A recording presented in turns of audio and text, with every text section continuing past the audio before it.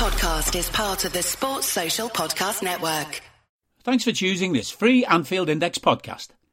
If you'd prefer to listen to this or any of our other shows without adverts, then now's the time to check out Anfield Index Pro. With AI Pro, you can supercharge your entire listening experience. You'll not only get all of our podcasts without the ads, but you'll have them far faster with our quick publish feature available exclusively for subscribers. AI Pro also puts you in the heart of our sound studio, with an option to listen to many of our shows live and interact with the podcasters in real time as the shows are recording. Upgrading couldn't be easier. AI Pro is available on all popular podcast platforms, and we have our own apps for Apple and Android. Just head on over to AnfieldIndexPro.com and get started today. Hey guys, welcome back to another episode of the Incision podcast. Oh, it's tasty part of the season, semi-final football. You know, it's all kicking off, it's all fun, it's all games, and we have two great games to talk about. And joining me on this podcast is my good friend, is my co-host. It's a man that needs no introduction, but we're going to give him one anyway. Themis, welcome back. It's nice to be back. You seem a little bit more excited than you used to be in the beginning of the pod. Is there something going on? Is there something we want to share with the world? Well, you know what? I think all our dear listeners need to know that I actually really, really look forward to speaking to Themis on this podcast. I think they know this anyway. Yeah. Natural vibes. Yeah. That is the reason. But also, I also got another nugget of information. Now, I know it's Ramadan and I am sleeping like a crazy person. I'm completely out of touch with the world and what's going on. But news even reached me in my little woman cave. Themis, Jurgen Klopp contract extension. Let's talk about this. I mean, it was exactly what we kind of needed, what we wanted. I think there was rumours about it. People were alluding to it. But, I mean, first of all, I want to get your reaction as a fan and what it means, because I know you absolutely love the guy, and also what it means for Liverpool Football Club going forward as well, because I feel like a lot of people were saying once Jurgen Klopp goes, them wheels are going to fall off. Well, it's amazing to see that it's kind of a turnaround. The absolute comeback. It's not that we were told that Jurgen is leaving in 2 years' time, but time and again we heard him. We have listened to him, saying that it's not about the project. It's not that I want to go to manage another club or stuff like that, but it's about my life plan and what I want to do in life and what being a football manager at the top club takes out of you. And I remember him mentioning, the way he looked in the pictures, right, where he signed, and how much older he looks right now. And yeah, we tend to think that, they are successful and they are rich and they are, famous. So what a magnificent life they must be leading. And why on earth should they want, to take a break from that? But it takes a lot out of you. So it wasn't that we were told that it's not going to happen. That's 2024, it's the final date, but we were giving the impression that, maybe that's it. Maybe that's the end of the road. And maybe we should prepare for the next chapter. And it's wonderful news. It's amazing news. And it will be even more amazing in 2 years from now to get similar story breaking, that it's a couple of more of 2 years, a couple of years as well on top, but let's not go there yet. I mean, it's amazing. It's what it should be, and I'm thinking that I'm speaking on behalf of every football fan. Maybe not even football fans, but not only LFC fans, but football fans as well. That what they think that this is a match made in heaven. So yeah, they should last. They should. Rivals may not think that way, but every football fan in the world knows what the story has been so far with those two, with Liverpool and Klopp. So everybody would like to see that go on a little bit more, I think. So it's amazing. Actually, I cannot help but smiling as I speak to you. We can hear the smile on the podcast. I can actually hear the smile. I just think it means so much. I mean, for me, it's more the fact that the players feel probably a lot more settled knowing that this guy is staying. I mean, a majority of our players already signed their contracts anyway, so that isn't a problem in itself. I think it makes us even more attractive to potential players that Jurgen Klopp is staying. I also feel like, I mean, it's quite poetic and quite fitting that we're actually going to say this on this podcast, but he is potentially having a few more years to make us the dominant force in Europe again. That kind of manager. He has the know-how, he has the experience, and it's very, very important to have that kind of manager. This is going to sound really, really catty, but I am that way. But I think Jurgen Klopp should maybe wait for Pep Guardiola to walk out, because I think once Pep Guardiola leaves Man City, I think, they will have a bit of a fall away to the side. Not a huge one, but obviously, you know what happens when Pep Guardiola leaves a team, because obviously he is a very, very special type of manager. And I think that maybe Jurgen Klopp just enjoys those seasons when he disappears. Yeah, and maybe, just maybe, Jurgen Klopp extending is one of the things that Mo wanted. Maybe. Yes.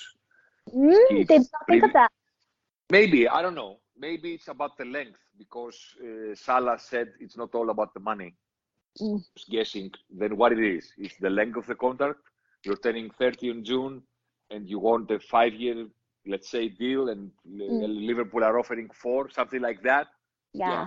We're guessing and can only guess because we can never know for sure. But maybe Jurgen extending his own contract. Maybe it's one of the things that Mo wanted. Knowing who the manager is, knowing the person he's going to work with for the last contract of his career, the biggest contract of his career. I have to correct myself here. Maybe it's one of those things. You know what? I like your thinking. This is why I love working with you, Themis. Football insight. You get me thinking other ways. You're so philosophical. You're so pragmatic. I am just really, really happy today. Can you tell people Jurgen Klopp is staying on for as long as possible? And that's, as people who know and have listened to me for a fair bit, know just how much I loved this guy and love this guy, and the fact that he's ours. I'm smiling from ear to ear. So, Themis, we are very, very happy with that. One last thought on that. Last thought on that, because you said what it means for the players. I added maybe it means something with the Mo Salah contract extensions. Who knows? I have to add one more thing. It shows one more thing for me, because Michael Edwards is leaving at the end of the season, right? Yes.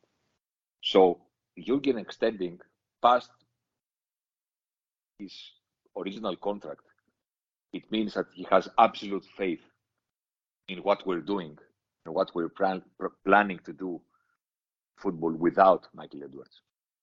I mean, for a guy like Jurgen Klopp, I mean, he's a guy that he would honor his contract for sure, because he loves Liverpool and everybody can tell, and he's a professional as well. So you have the sympathy and the love and the affection, and you have the professionalism. So he wouldn't be the guy that would say, you know what, Michael Edwards is leaving, so everything I did alongside him, so I'm leaving too. No.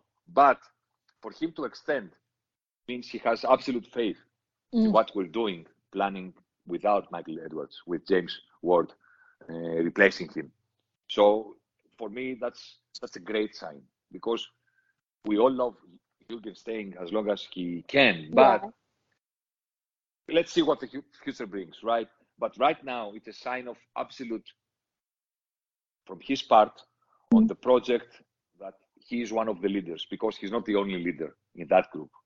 And he has famously said that the key to his success and to the club's success is that him being the dumbest person in the room. And being surrounded by geniuses in their area. Yeah.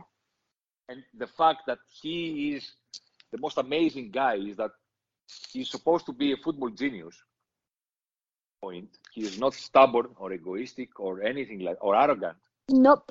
And he listens to every single specialist, if you like that word. Maybe we should call them like that. Yeah. Okay. Then you have a room of specialists, and you have the leader and the most famous person of all listening to those guys and letting them to convince him what collectively they should all do. And that for me is the number one virtue for me. I've never met him. I wish I could someday, but until that day, if somebody asks me what is his most amazing characteristics, the most special skill, I'm gonna name that skill: being famous, being a genius, and at the same time being open to everything that everybody has to suggest and to bring to the table. So for him to say, let's carry on for 2 more years, it means that he is more than confident the work that it's being done around him. And that for me it speaks volume of what we should see and what we should expect from the seasons to come. Absolutely. I didn't even think about obviously the recruitment and all, and obviously the scouting, but he has full faith, and I didn't think of that. Before we end, I'm just going to close up the Jurgen Klopp chit chat. For me, I think the highlight for me is that obviously listeners know my mum is a Man United fan, and obviously things are not going great for them. And I think she took a lot of comfort in saying this to me constantly, that once Jurgen Klopp goes, you're going to feel this pain. Oh, she did? Yeah. Yeah. She went there. And she used to say to my sister, who's also a Liverpool supporter, Kia, shout out Kia, I know you're listening.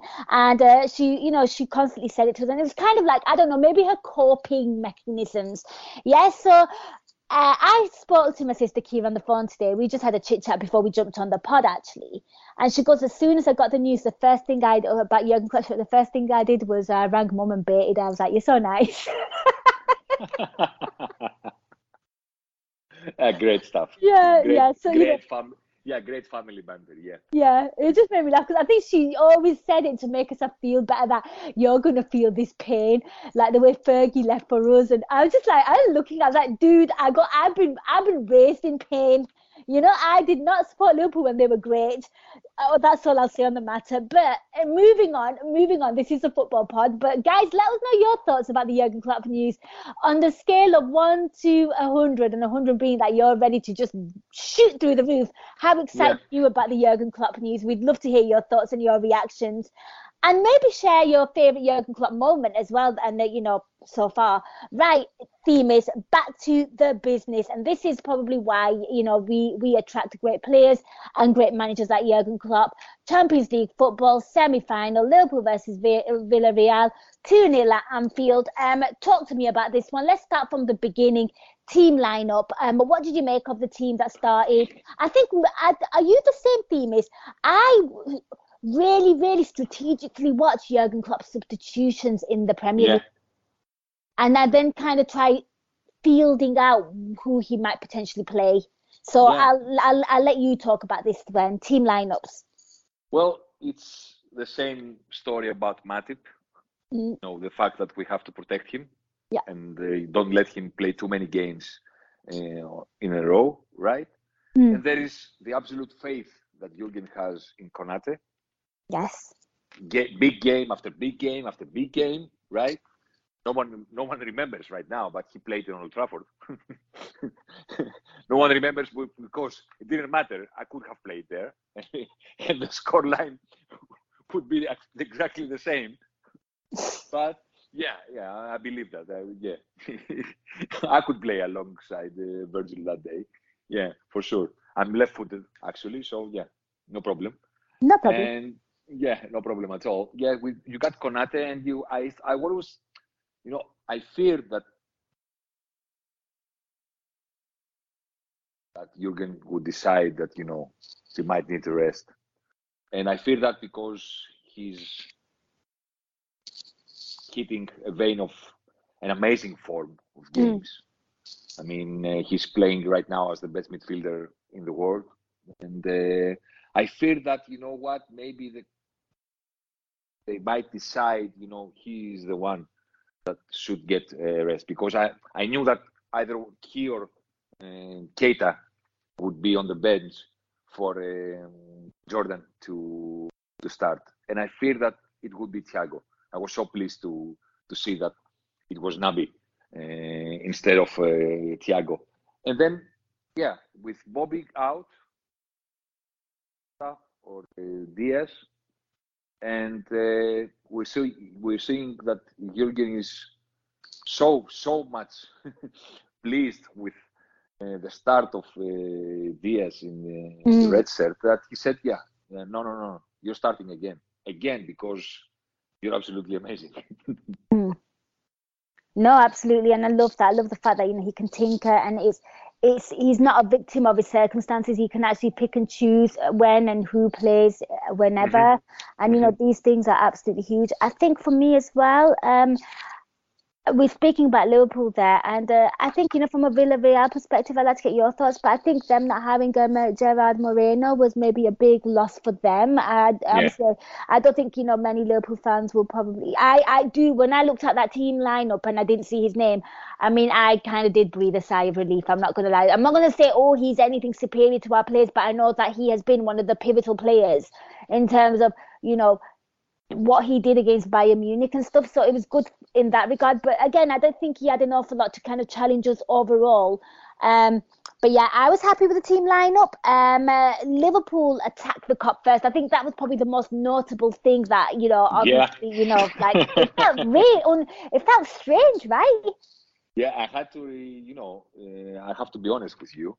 What I did when the game kicked off and I saw us attacking the Kop end in the first half, I had to force myself to remember European nights that the same thing happened and they didn't go wrong and we got the result that we wanted. So I remembered Chelsea 2005 and I said, okay, no problem. No problem. Yeah, it's going to be fine. I think it was Roma as well. Was it? I think it was the other semi-final. Yeah, it was Roma as well. I think got so. a good memory. I was at that game. Shame on me. Yeah, because you should remember that because we saw Alisson concede 5, and then it took him a year to concede 5 in the race at Anfield. And I had to remember. I have to to look back and say they won the toss, right? So they said let's do this and let's make Liverpool do things a little bit different that they used to, but no difference at the end. No difference at the end, absolutely right. So, Themis, let's kind of talk about this game because, I felt like Liverpool started really well. I'm not, I think the thing was this game was played after the other semi-final, which we will talk about in a minute, and that was just a chaos. It unleashed chaos. And I think obviously when people watch that kind of semi-final, like the neutrals, and then they come to this kind of semi-final, they kind of think that it's boring and nothing's happening. And I do think, when I kind of talk about the first half of this, I don't know, Themis. I wouldn't say it was, because I think a lot of people thought, this is bad. I just thought Villarreal was set up as they are, 2 banks of 4s. We spoke about this.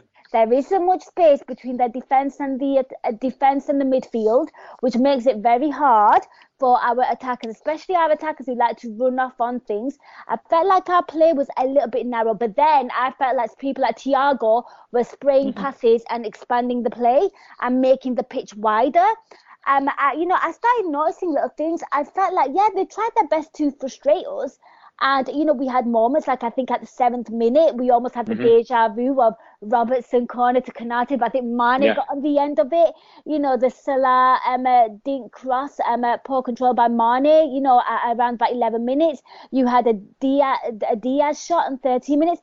We were seeing a lot of the ball. We were controlling a lot of the ball. I also was really, really impressed with the fact that we were doing a lot of pressing in this game. But talk to me about that first half. What did you make of it? Because for me, it just felt like more of a matter of time. As the minutes went on, it just felt like this goal's coming. Like I wasn't nervous at all. Yeah, because you're spot on there. Because it's the confidence that this team has given to us in game after game. Because they know what they're doing and they know what they're facing. And I mean, we played Atletico Madrid twice this year already, right? Yeah. So it's not that we don't know how to be patient, how to have confidence that our moments will come and not to be frustrated by missed chances and stuff like that, or to sometimes even the team can, transcend, give that feeling of frustration to the ground or vice versa. No, the crowd knows, and the players know that we are at our best right now. We're comfortable, even if we don't score early on, stuff like that.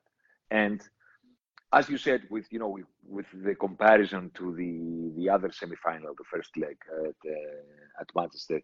Yeah. Well, games are a mixture of two things. It's not that one team can decide anything about the game. There are two of them on the pitch. So let's say Liverpool. Okay, we went to Portugal to play Benfica. They tried to defend in the same way, right? They do not know how to do it. Okay, and we have six clear-cut chances in the opening 45 minutes in their home ground because they set up to do it, but they do not know how. Villarreal know how to do it. Easy as it was in Portugal. Whereas you saw City versus Real Madrid do not know how to defend properly. Their defending mechanism is, a little bit too chaotic for me or for anybody else. Villarreal know how to do it. But what struck me the most is, halftime, 0-0, yeah. And you know what many people call, a scoreline judgment. People looked up and said, okay, 0-0, halftime, and I said, yeah, good result for Villarreal, right? Let's go on Twitter and speak about how great they are in the first 45 minutes of this semi-final and how well organized they are behind the ball and stuff like that. Well, they weren't. I mean, I know it's 0-0, and I know we didn't score, but at the best at all, because they set out to block us from having chances, which they didn't, right? And they set out to counterattack, which they didn't. So are those opening 45 minutes good for them? They're not. I mean, I looked at that stat and oh my God, it was halftime in Anfield, right? Yes. The player that attempted the most passes for them and the player that completed the most passes for them was wearing gloves. I knew you were going to say that. I just had a feeling you were going to say that. Yeah. And their goalkeeper made and completed passes in the first 45 minutes. And how many passes did he make, sorry? 27, 16 out of 27. And he was top of the list for them. And he attempted the most passes in the final third for them through his goal kicks. 6. They had 1 out of 6 attempted passes in the final third, and they were all by their goalkeeper. So, no, it's not good 45 minutes for them. They suffered. They were suffocated. Yep. And they didn't defend well because we had the moments you mentioned.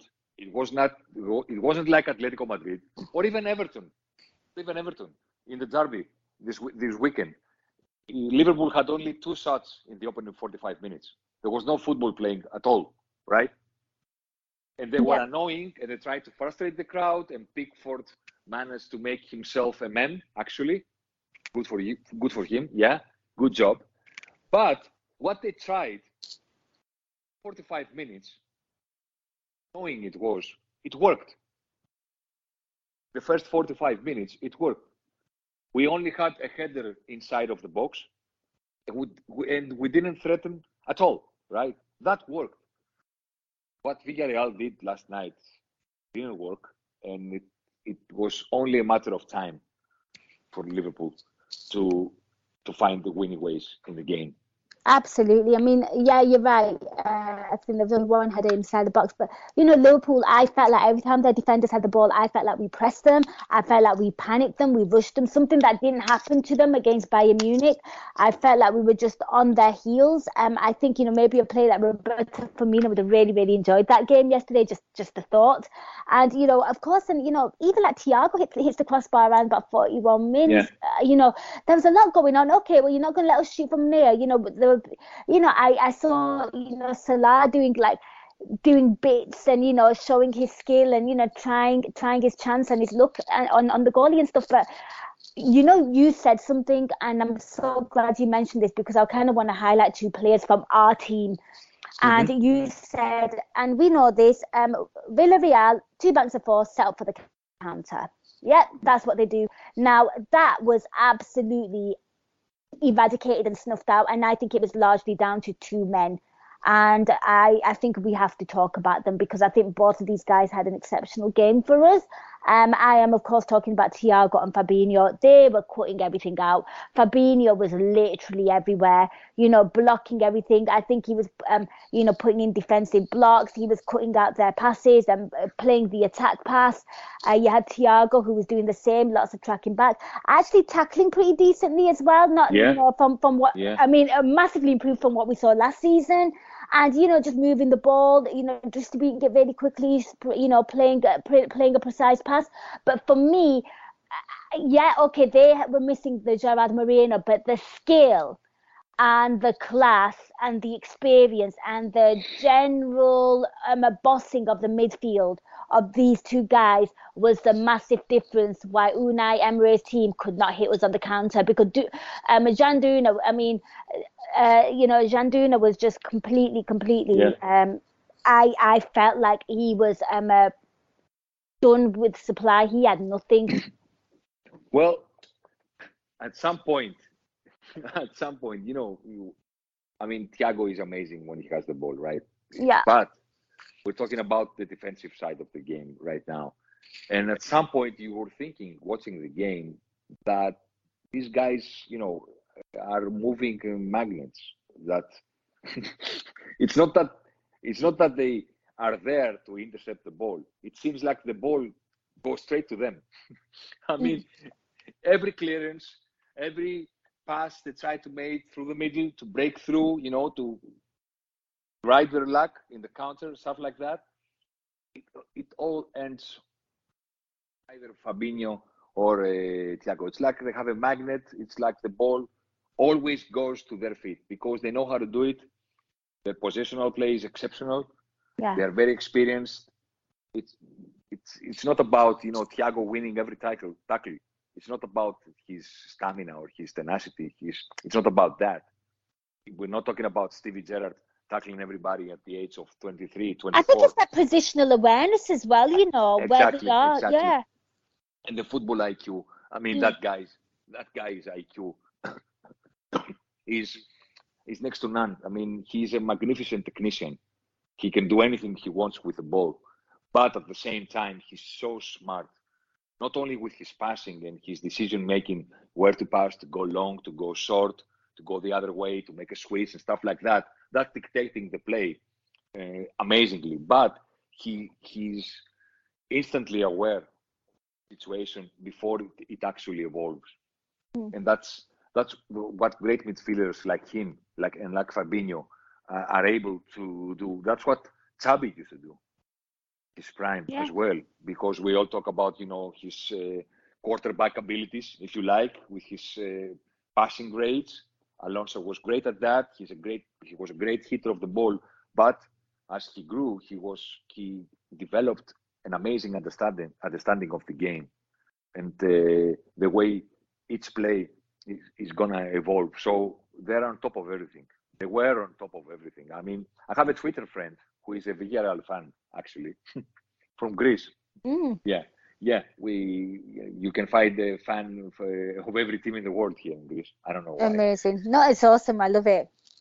Yeah, and I have a friend who's a Villarreal fan, and we talked and congratulated him last season. And he even got a shirt from Villarreal, because we tweeted them, everybody, in their official account and say, you have a big fan here in Greece, and he was so ecstatic with your win in the Europa League, and maybe you should do something about that, because you don't have many fans that loyal here in Greece. And they sent him a shirt and everything like that. That and is so wonderful. Yeah, we kind of talked about the game today, and he didn't talk about Mane, and he didn't talk about Salah, and on all that stuff. He talked about Thiago and Fabinho.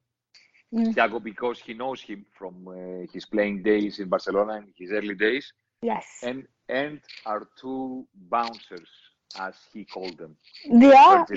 Yeah. He actually said to me, these guys are terrorists. I mean, I haven't seen them play together because, he's not a Liverpool fan, watching every game. I know Konate, I know Van Dijk, of course, but I haven't really watched them together in a game and to actually pay attention. And, as a Villarreal fan, as soon as he understood that there's no way of bypassing midfield, he was hoping his team that maybe a long ball or stuff like that, could get something for his team. But he said to me, these guys are terrorists. These guys are bouncers. You cannot get anywhere near them. So pressing, you do not get through the middle. So you're forced to go long to ride your luck with long balls. And when you do that, you have those guys, and they say, no, not on our watch. No. No long ball. No way. I mean, it's what dominates these days. It's not about, only scoring goals and stuff like that. It's absolutely controlling every aspect of the game. And we're talking about the European semi-final. And I know Villarreal are not, big club like Bayern Munich or stuff like that, but Champions League semi-final, and that is completely dominating. It is. But I'm going to ask you something now, just to end on this whole Fab and Thiago combination. Yeah.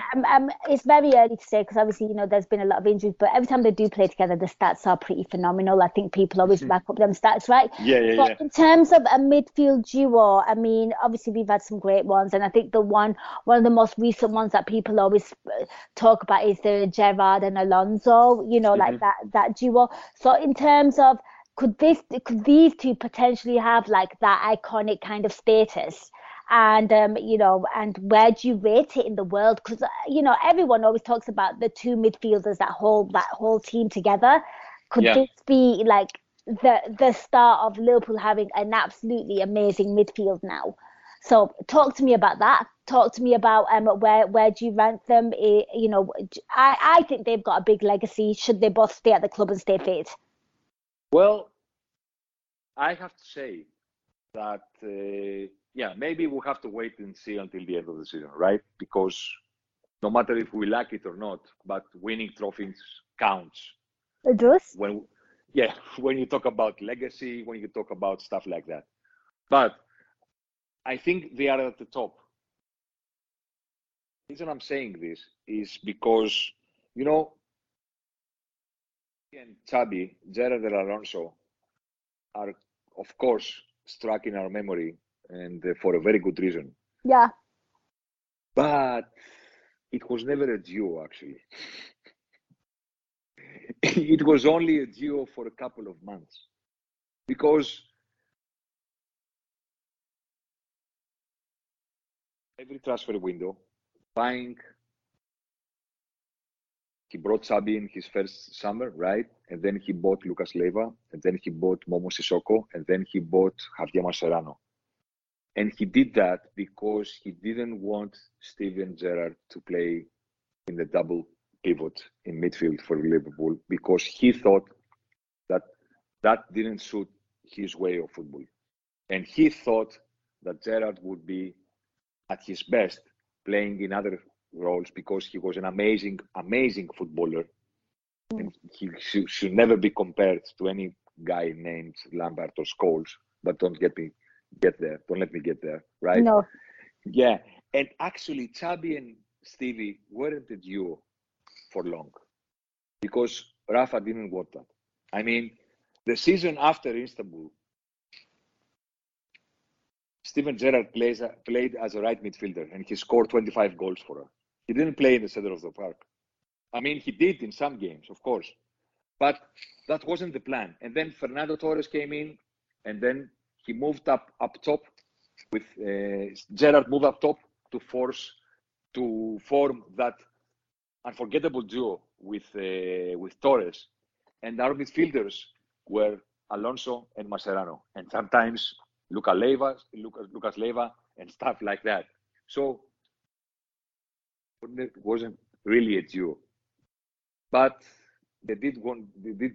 Even in Istanbul, right? We had to bring Didi Hamann halftime.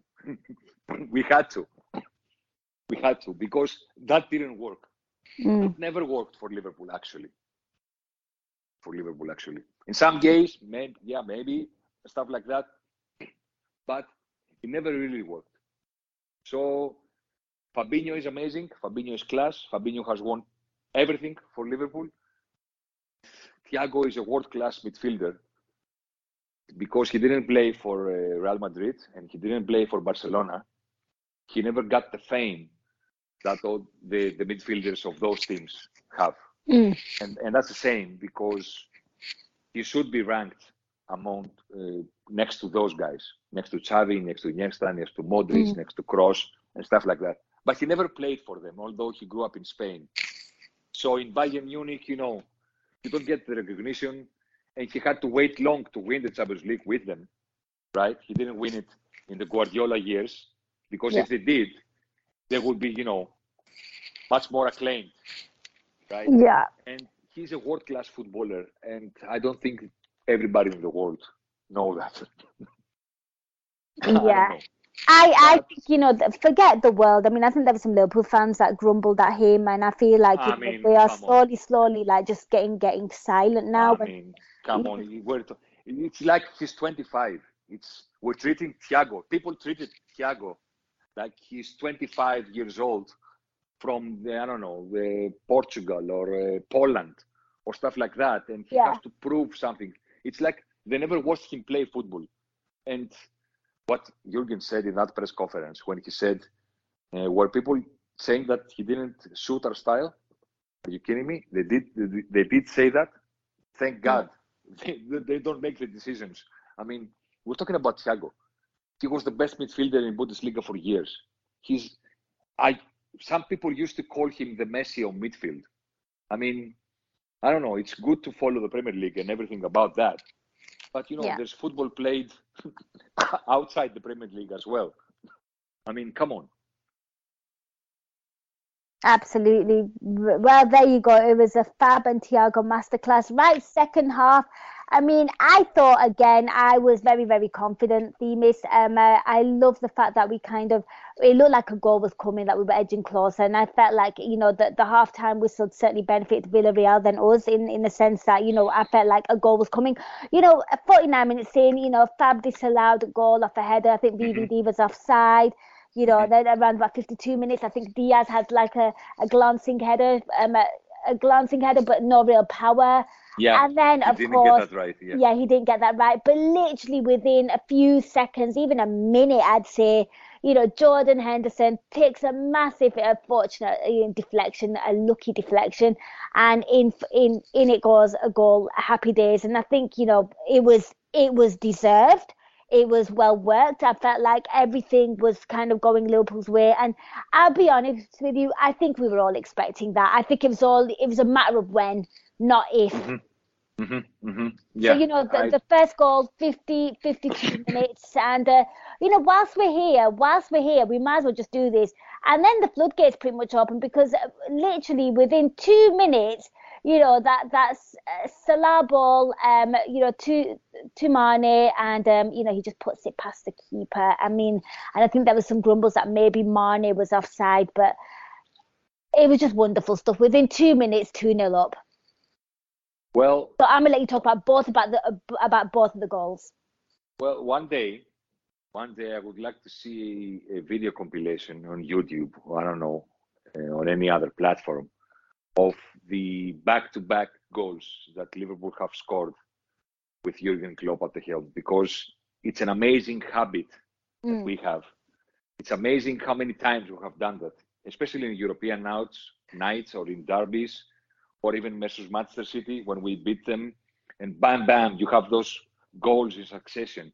And I know it's, you scored your goals, right? You have to score 2 and then you win in 2-0. So you maybe score 1 in the first minute and another 1 in the last minute of the game. It's the same scoreline. But the feeling you get, the feeling that this team gives you when they do that, they used to do that a lot more in the past, but we are still capable of doing that. And there is, I think it's evident of our mentality as a group. Yeah. The way we approach games. Some teams say,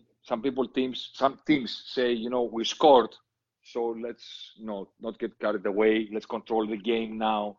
What Liverpool are doing with Jurgen is whenever we score, we attack even more. It's like boxing when you finally land a punch on the opponent's face, and then you say, you know what, he's dizzy now. Let's go for the knockout. Right now. It was 133 seconds, the space between those 2 goals, right? And Anfield bouncing again. I mean, I don't have to remind you, Barcelona and Gini Wijnaldum scoring back-to-back. Yes. They had the kickoff, then the misplaced pass, and that was it. Attacking again and scoring again. I absolutely love what we're doing when we do it and when it works, because you never know when it works. So in terms of the goal, I agree with you. You felt that it was coming. I had a feeling that we're going to score from a corner for 2 reasons. One, because we're amazing at it. And I read that Villarreal haven't conceded from a corner this season at all. Okay. So you wanted to like put a spanner into that stat.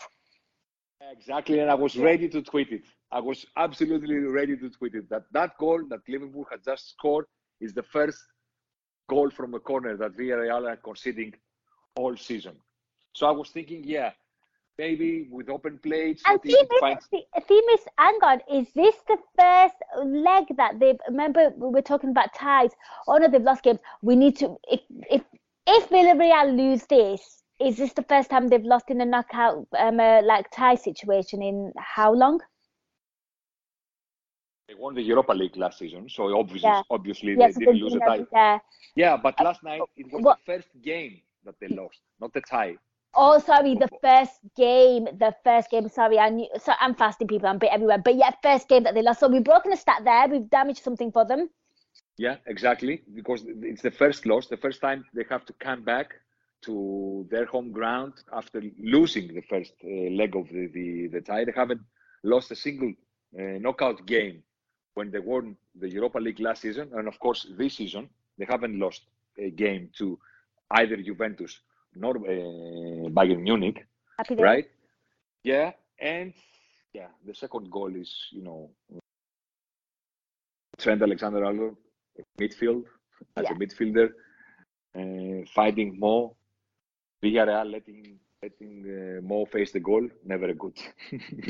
I mean, no, don't let him do that, because, he can score, he can create, he can find space, and he can nutmeg Pau Torres to assist Sadio, who is on fire. And I'm guessing a lot of Liverpool fans that were calling him finished last season are absolutely marveling the way he's playing football right now, because his confidence is back. He's an amazing human being, and he just had a rough patch. That is all. Don't jump on conclusions. Don't jump and say, you know what, we have to play Jota every game because Sadio is finished. Don't say, oh, Jurgen finally is convinced that Mane is finished, so that is why he is buying Diaz. How many fans said that? How many said that, you know what, this is a proof that we're planning a life without Sadio, the fact that we're signing Diaz? Maybe half of them announced Diaz, they read that he's a left winger that starts from the left and stuff like that, maybe half of the fans said, "Oh, this is the proof. Yeah, this is where it ends for Sadio, because Jota can play on the left, and then you have Diaz playing on the left. So yeah, that's the bell for Sadio Mane. Yeah. Meet your new center forward. Mm-hmm. Meet the guy that plays up front, not Bobby, not Jota, that leads the line again and again and again. Meet your new center forward. He's Sadio Mane. I mean, what an amazing thing. What an amazing way of thinking on football right now. That you don't find a team that thinks football the way we do right now. No. Another thing and another thing I think people kind of maybe paying a bit more attention to is the fact that these two are absolutely, I thought the front three played really well, but the amount of assists that Salah tries to get for Mane as well, and all those rumours that these two potentially might not get on is just absolute nonsense. But I tell you what, theme is a really, really welcomed sight and sound was round about as soon as we scored the second, the Anfield crowd just belt out Ale, Ale, Ale. And obviously last season we missed that because there was no fans. It felt like a proper European night, but just little things like that just bring so much magic to a moment, to an occasion. And I felt like last season football was completely soulless, and you actually really, really do appreciate fans and what they bring. And, just exactly how much they kind of cheer on the team. And you know what? On the flip side to that, I actually really quite liked Villarreal fans as well. I think they seem like a good set of supporters. Yeah, I don't exactly. know. There's something aesthetically pleasing about the away fans being yellow at Liverpool. I don't know. The yellow and red aesthetically is just very visually appealing to me on the eye. It's just so weird. And the old yellow kids. Yeah, right. Yeah. You're spot on that. And when you talk about the fans and belting Ale, Ale, Ale around the stadium and stuff like that, it's our fourth European semi-final, this stadium with Klopp. And we've won each one of them. The game, I'm not talking about the tie. Yes. And it's where we feel that we belong. I mean, you do not get guarantees in football. You don't know until the final whistle, until the final game, if you're going to win something, if you're going to lift a trophy or not, and stuff like that. But I think every football fan in the world agrees that Liverpool belongs there, right there, in a semi-final at least. Maybe get knocked out? Yeah, for sure. Why not? Maybe lose the final? Yeah, that can happen too. But we're right there. We're bound to be right there because it's Anfield, it's European night, it's the stadium, it's the manager, it's the players, it's the atmosphere, it's the feeling that anything can happen if we're talking about a comeback, right? It's the feeling that there's no team in the world that can feel comfortable playing in a European night in that stadium. They're all that together. When we score consecutive goals and the fans sing, I mean, then it's the time when you feel this is right. Oh, I'm seeing Jurgen at my screen right now. You know why? Right now, as we speak. Let's turn that into a radio, not a podcast. Okay. Yeah, there's a video of Jurgen talking right now. It's 5 seconds long. And I'm thinking, let's play that again. I'm in love with here and I feel fine. What the hell? What he just said? He said, I'm loving it here and I feel fine. He's singing the song. He's so funny. Oh my God. I'm going to have to... I'm in love with here and I feel fine. Where's this video come from? Is it official Liverpool one? Yeah. Oh, I love it. What an announcement. 1 minute ago, 2 minutes ago, actually. Incredible stuff. Right. I think all that kind of stuff would be amazing. I can't wait to kind of absolutely binge on Jurgen Klopp content, by the way. I'm just putting that out there, and I'm sure many of you do too.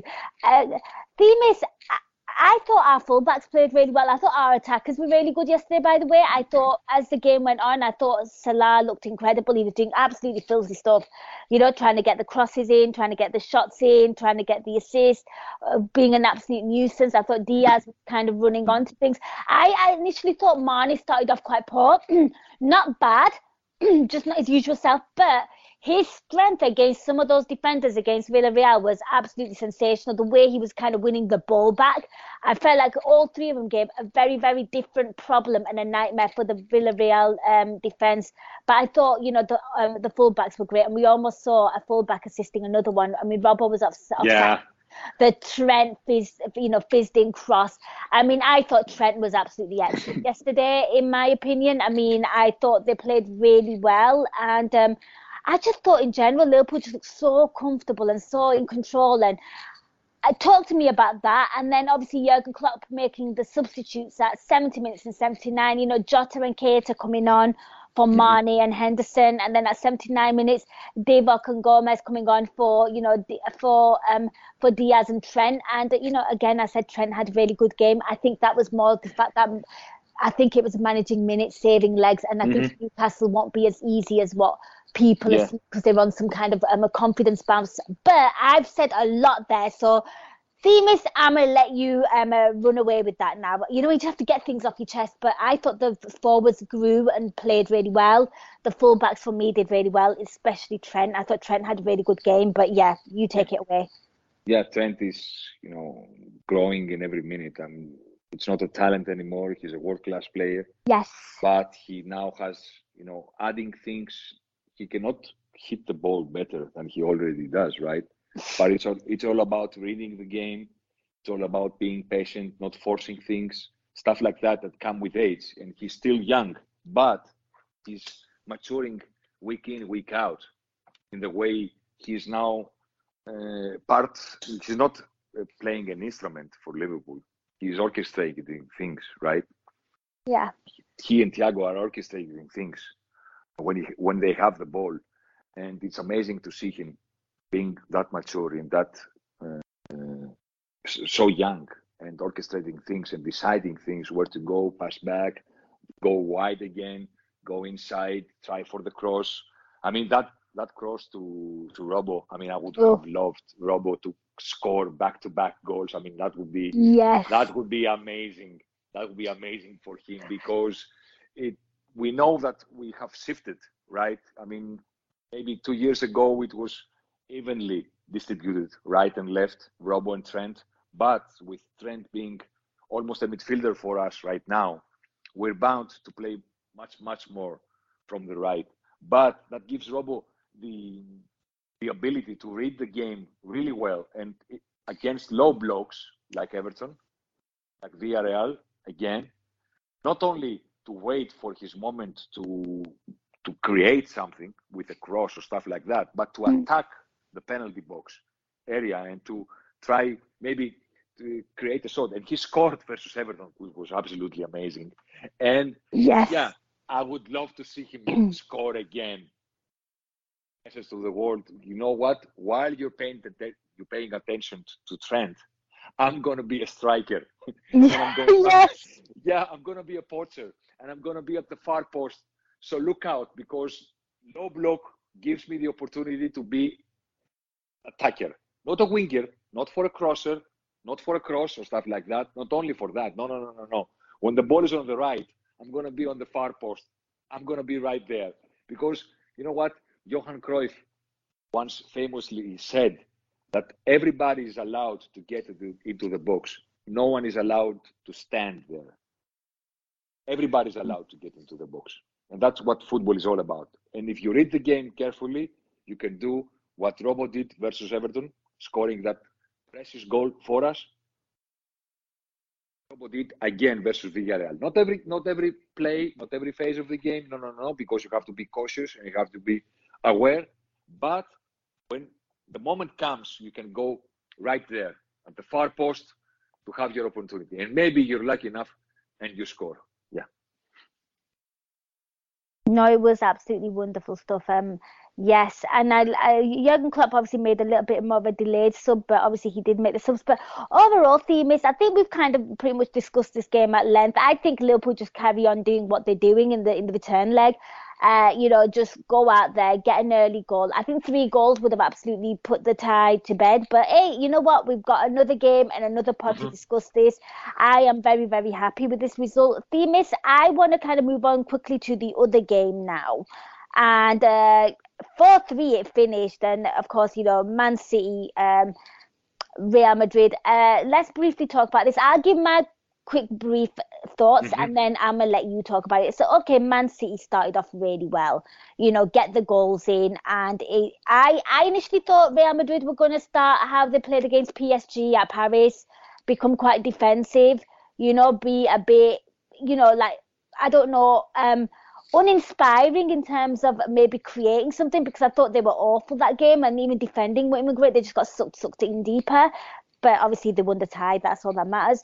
But I thought Real Madrid would take that approach. But Man City come out threatening, guns blazing, and get the goals. And it was a lot going on. It was just chaos. It was end to end. It was chaos. I felt like every chance that Man City had looked well worked, well drilled.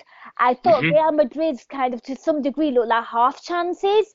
And it was like making something out of nothing. I felt like City were kind of inviting some pressure from a defensive point of view. I thought Ederson had a bit of, he was doing a few suspicious things. But of course, it finished 4-3. But the thing that kind of got me, Themis, was the fact that these goals were just getting better and better and better. And, when you look at the score, it could have been so much more to Man City. They hit the crossbar a few times with the likes of Mahrez. Mahrez, taking the shot rather than playing him forward. And we had all this situation. But for me, the goals just got better and better. I mean, Thiago, Bernardo Silva's goal, I'm thinking about Thiago. Bernardo Silva's goal. Who can blame you? Who can blame you? Don't worry about it. Yeah, Bernardo Silva's goal, was just absolutely sensational. There were just so many crazy things happening. Fernandinho was absolutely sensational for the Foden goal. And then he was equally at fault for what Vinicius Jr. did. I was just like, what on earth is going on? Literally within minutes. And then the Panenka penalty by Benzema, for me, it was just like, it was getting ridiculous. But this game was the entertaining one. I've kind of given my brief, I don't know, brain fart, verbal diarrhea moment on it. Themis, I'm going to let you break it down and be a bit more, classy with it. Well, I saw a tweet from Miguel Delaney. I don't know if I'm pronouncing his name right. Yeah, no. He had a great read of the game in 2 lines after the final whistle. He said that, well, we basically saw a game which had these 2 vintage storylines of Champions League football from the past decade. One storyline, Pep Guardiola, his team being absolutely amazing, but not getting exactly what they deserve from the game. That's a classic storyline from the Champions League for the past 10 years or so. The other storyline is how on earth Real Madrid are still alive. How on earth are they still breathing? That's the classic storyline. And that was the game in 2 sentences. Because, have you watched Breaking Bad? Have you? Yes. Yeah. Do you remember that famous Jesse Pinkman meme from the last season? Crying about Walter White. He cannot keep getting away with this. Yes. This is Real Madrid. They cannot keep getting away with this. And somehow they do. Year after year. Are you calling him Heisenberg? Yeah. They're the Heisenbergs of football. I don't know what's going on here. Because, it's game after game, round after round, year after year. They're having troubles in the games. They're not at their best. Long now. They have aging players. They set out to defend, but they cannot properly do that. You have Militao all over the place. You have Alaba. He was having a nightmare. And he was. Yes. Yeah. The way Jesus turned him. Oh gosh. Yeah. Manchester City had an absolutely flawless game. Flawless. There were individual mistakes for sure. But what are you talking about the team? What they set out to do? The semi-final. They were flawless. They controlled every aspect of the game. They attacked in every way they wanted. They controlled space. They controlled the rhythm. They did everything they wanted. How on earth not trust them? Yes. I mean, it's amazing. It's amazing. You know, it's part of Pep Guardiola's legacy of not getting exactly his team deserves on the scoreline. And on the other hand, you have Real Madrid, the zombies of football. They do not die. I mean, it's amazing. I mean, City played with a back four, right? And we have Rodri playing as a defensive midfielder. Okay, then you have 5 players of Rodri. Yeah, 5 players, right? Yeah. Each and every one of them scored or assisted. Kevin De Bruyne was just running the show, though, wasn't he? Yeah. Mahrez assisted the opening goal of the day, of the night, right? Kevin De Bruyne, first goal, assist for the second goal. Jesus scoring the second goal. Yep. There you go. Then you have Foden scoring the third. And then you have Bernardo Silva scoring the fourth. Yes. I mean, okay, you have Fernandinho losing Vinicius. You're absolutely spot on that. You have Ederson. I don't know what happened to him. I don't know. Maybe he thought he was Dean Henderson from Manchester United, you know, waiting in the 6-yard line. Yeah. And waiting and saying, what are you doing, man? Get out of your line. I think you know, the Bernardo Silva one, I think that one, like, when I look back at that goal, I mean, it was a great goal from what, you know, Bernardo Silva did in terms of, like, yep, you know what, the refs allowed the advantage, I'm going to carry on. But you could just tell by Courtois' reaction. I don't know if he thought the whistle went or something, but when you just watch him, he was dreadful in his you know, his neck. I totally agree. Yeah. Totally agree. But I mean, name a Manchester City player apart from Fernandinho having to play at right back. Most skillful players right now on the left wing in the world football, Vinicius and Henderson. Name a single player that had a bad game. They were all absolutely amazing, and they did anything they set out to do. And somehow, it's, you know what? It's 1-0 because the away goal is scrapped. The rule is scrapped, so it's 1-0. That's that. 1-0. Let's go to Bernabeu right now. And who knows? Who knows? I'm not saying that, you know, I don't consider City to be the clear favorites. I used to before the first game, and I still think they are the clear favorites. And by far, the better team of the tie. Yeah. But that seems to be facing Real Madrid. How good you are. It doesn't matter how better you are than them. You still can get knocked out. And I have to be honest with you, in the first half, I was thinking, yeah, it should have been Chelsea. You know what? It should have been Chelsea. Because Chelsea might lose the tie, but they would never going to be all over the place like Real Madrid did. And I would love to see a rematch because they won the final last season, right? And they said to City, you know what? Not yet. You're fighting for your first Champions League title, but not yet. Not in your first final. You have to wait a little longer. And you know what? A non-English semi-final with those teams after last year's final would be an amazing spectacle. And I thought to myself, you know what? It should have been Chelsea, not Real Madrid. They do not belong here, but somehow they are now, you know, scared a little bit. Yeah, they have a know-how in this competition, don't they? They just, I don't know what it is. They just click. They were, you know, this is not the best Real Madrid team. We know this. And, you know, just the confidence in terms of even like Benzema, like that was a high-pressure penalty. It was high pressure. And then he does that. I mean, you just think you know, there's a time and place to do a Panenka, and fair play to you. That's all I'm going to say. Yeah. I mean, I don't know. I don't remember if I have said that in an earlier pod. And I was there to witness Panenka penalty after Panenka, of course, because he was the original one. I was there in the World Cup final in 2006, and I saw what Zidane did to Buffon. Yes. I mean, this is the absolute Panenka because A, it's in the World Cup final, Yep. right? And B, it's literally the best versus the best. yes, and B, managed to score without finding the back of the net. Yeah. It's, I don't know, it's trigonometry. I don't know. He hit the bar and then it went in inside the line, and then it went out. And that Benzema, I wasn't there to witness it in the flesh, but it's as close as it can get. Dan did 16 years ago. I mean, Benzema right now is, hotter than hell. I mean, he's by far the most prolific finisher right now in world football. I mean, I was looking at his stats. He's having an expected goals tally in Champions League of 6 goals and 6 expected goals, and he has scored 12. I mean, yeah, okay.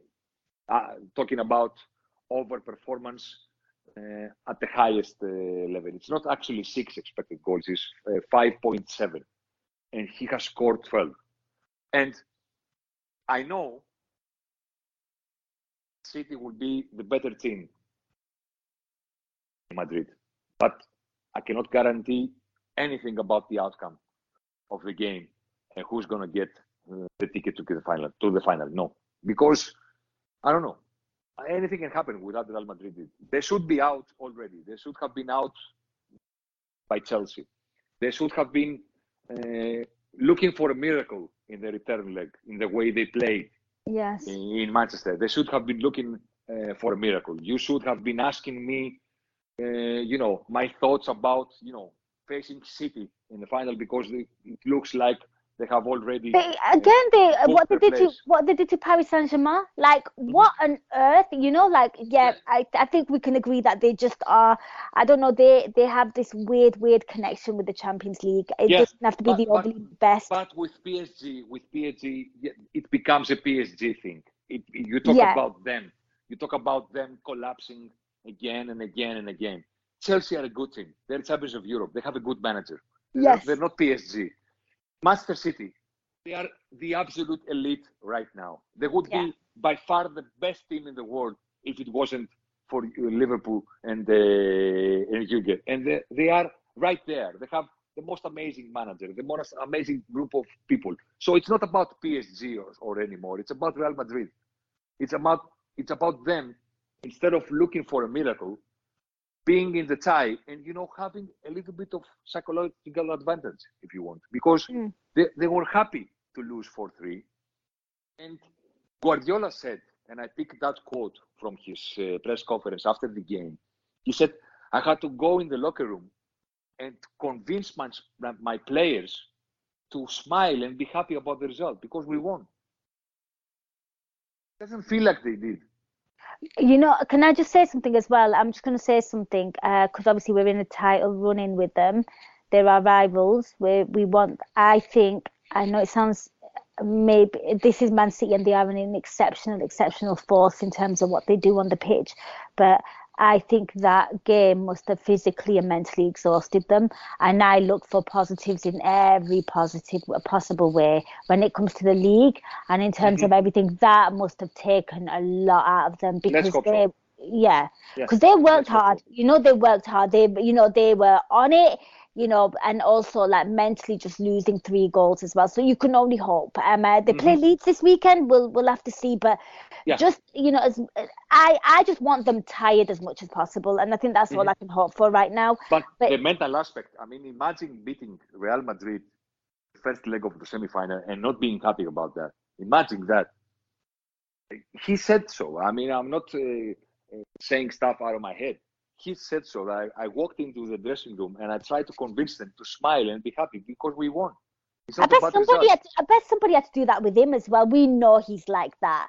We know. I've never had a chat with him, but I have a feeling that he is like that as well. Like he would not be happy with that 4-3, and I get that because it should have been so much more for them. They were, like you said, they dominated.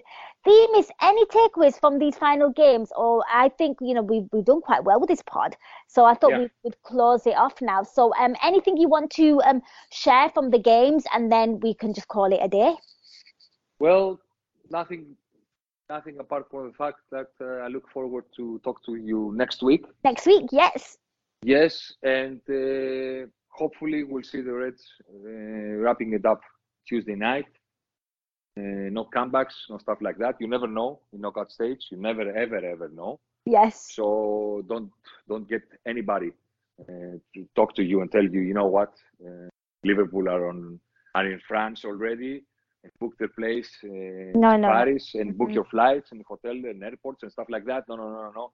It's knockout stage. Anything can happen, and just experience these amazing weeks with this amazing club, and let's see where they take us come 28th of May, actually. Yeah. Absolutely. Watch this space. I mean, it's regardless of what anyone says, this is, just so much football, so much to look forward to. And let's hope the Reds get all the silverware that is potentially on offer for them. Themis, thank you so much for joining me on this podcast. I love talking to you. I always enjoy our chit chat. But before I let you go, where can people find you on social media? Take it away. On Twitter, celebrating Jürgen's extension of contract. Yeah. My handle is my last name. It's Kesaris, KESSARIS _. I mainly tweet in Greek, but I will be happily reply to you if you ever tweeted me in English, and talk about football, Liverpool, or tips about the Greek islands and the vacations here, whatever you like. I'm always there.